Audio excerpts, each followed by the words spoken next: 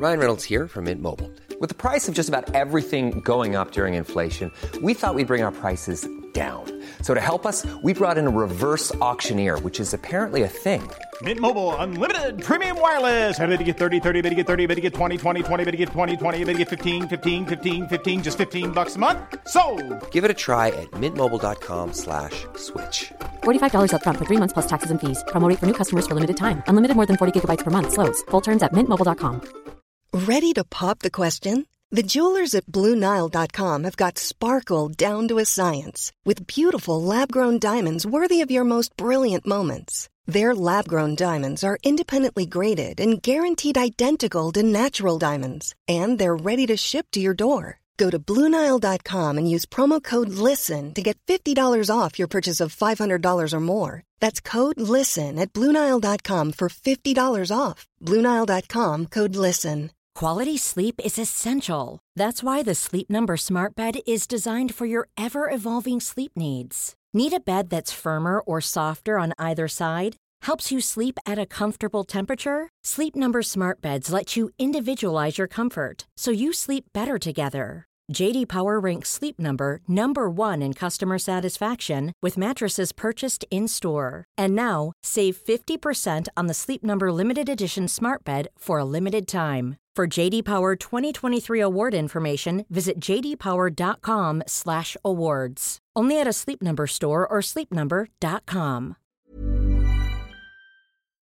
So round 17 is done. We had a lovely score ourselves, a 13-33. We're getting much closer to the end of the bye period. So for overall players and head-to-head, not a lot changes at this point. You did see last week a few guys bringing in Harry Grant. I ended up being one of them and kind of wish I didn't, obviously, with his score. And I'll show you my looping situation as well and how I wanted to play out. But guys will be targeting a lot of those Origin players anyway, given that majority of them will be missing just the 1 week to come in round 19. And if you are pretty well covered for that round 19 as an overall player, then there's every chance that you should be bringing in one of those, the best players and the guys you're going to want as a keeper in your side heading into the last bunch of weeks of this season. So there's 10 rounds to go, which is pretty crazy, but very exciting with where everyone's at and the ability for us to catch up on some of the top teams there. Big round for me at 13-33, moved me up 345 spots into 594, and we are on the charge now. Did end up using the 3 trades last week, and I will show you the squad now. Unfortunately, how it worked out was that with Jeremy Marshall-King going down again, I did end up trading him to Harry Grant and using my boost to get a 48. So not very exciting on that front, but Harry is the best hooker in the game, and having him there is going to be great for the rest of the season. I'm very, very well set up for round 19. I did obviously end up losing Jeremy Marshall-King, who was going to be a number, but I would have had 17, and now I have 16, I believe, heading into that round there. Using 3 last week wasn't ideal. It does leave me with 12 trades and in a position that's not super exciting, but the biggest and most important thing for us right now is the 15.6 team value, 15.6 million team value is going to allow us there to get as many of the best players in the game as possible. What we'll look at now is our emergencies and the cheaper guys that we have available and what we can do in that position in terms of cheapies and where you would look to potentially upgrade. And the hooking position is one of them that I think that we're probably going to likely want a secondary backup hooker there that is actually going to be able to score okay there. Obviously after Grant, round 19 doesn't matter for us given we need only 13 of the best 17 in our team. So that round 19 hooker, yes, it would be nice to have one, but if we don't, then that's fine. So really, you're just wanting Grant to be able to play out the rest of the year from then. And will he be able to do that? Yeah, sure. And if he has that injury though, and if you have a Sonny Luke or someone like that in that position, that's where you might want that secondary guy that can get you a 40 or 50. Guys like Reed Marnie are very cheap now, who can score you pretty solidly. Does Turpin get over his rib cartilage injury and he can kind of be a 60 or so minute hooker? Does he just stay in our sides? He's made some good cash for me now, but is he sticking aside like that? If you're looking at my front row forward there, I have 4 solid players. Obviously, Welch, the 72 last week was great, and he was a scorer in my side, which was awesome. I'm glad I did pick him in that one. But, I'm likely going to be downgrading one of these guys. Welch would be most likely to a cheapie. And, Paseka, there could be an upgrade to whatever position I want. I could go a 2RF by moving Tupney or Harris or these kind of guys to the front row forward. and upgrade, Paseka to a top gun there in the next, in round 2021, that's likely when I'm going to be using my last boost. So that boost I use allows me to have 1 remaining and 12 trades here.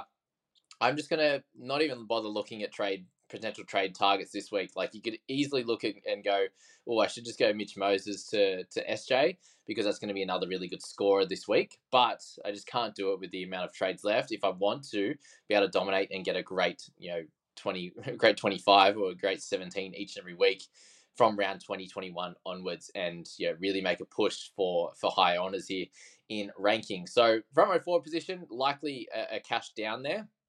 I doubt we're going to cash down in the hooking position.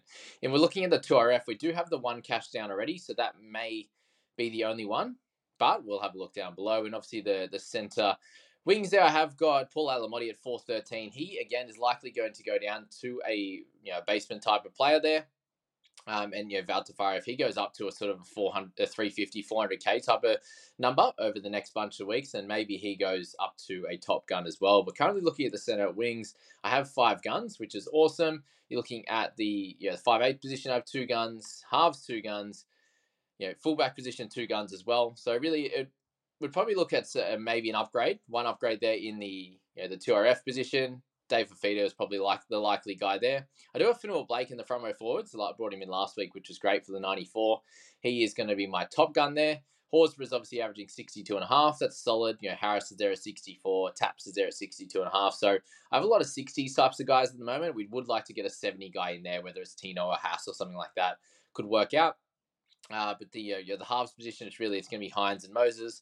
Hines and Johnson, Hines and Cleary. However, that's going to work. 5'8" position, you'd obviously love to look at Munster and these types of guys. So dependent on how Ponga goes, the 47 last week wasn't as bad as it could have been. Obviously getting that early try and the line break assist, but him against the Dogs this week is going to be good ones. He'll be nice to own, I'd imagine there. And then maybe one other centre wing that could be upgraded here. But really, for me, this round here in round 18, I think holding trades is going to be great. Gutho, a clear gun at 893, was just crazy how well he scored. I grabbed him very early in the season. So keep the 12 trades left here. Likely to hold trades again in round 19. I think that's going to be helpful, and trading pretty heavy in round 20, considering I'll have a few guys out, and be needing to cover guys like Horsburgh and Tarpany there. I don't have any other Dragons players that are of note. There's never been a faster or easier way to start your weight loss journey than with PlushCare. PlushCare accepts most insurance plans and gives you online access to board-certified physicians who can prescribe FDA-approved weight loss medications like Wegovy and Zepbound for those who qualify. Take charge of your health and speak with a board-certified physician about a weight loss plan that's right for you. Get started today at plushcare.com/weight-loss. That's plushcare.com/weight-loss. plushcare.com/weight-loss. Cool fact, a crocodile can't stick out its tongue. Also, you can get health insurance for a month or just under a year in some states. United Healthcare short-term insurance plans, underwritten by Golden Rule Insurance Company, offer flexible, budget-friendly coverage for you. Learn more at uh1.com. For that round that we are going to be missing, so that helps there on the round 20 front as well. And then the Bunnies players, it is Cody Walker. So currently I have 3 out for round 20. So I think I can probably trade pretty heavy round 20. I think round 21 will be the boost week, most likely. So I just think I'm going to have a little bit more flexibility for hold trades this week, and maybe 1 in round 19, or 2 at max. 0 would be likely, or a good one as well to be able to get to. Just so we can set up the team really well and push towards sort of, as I said, over the next few weeks.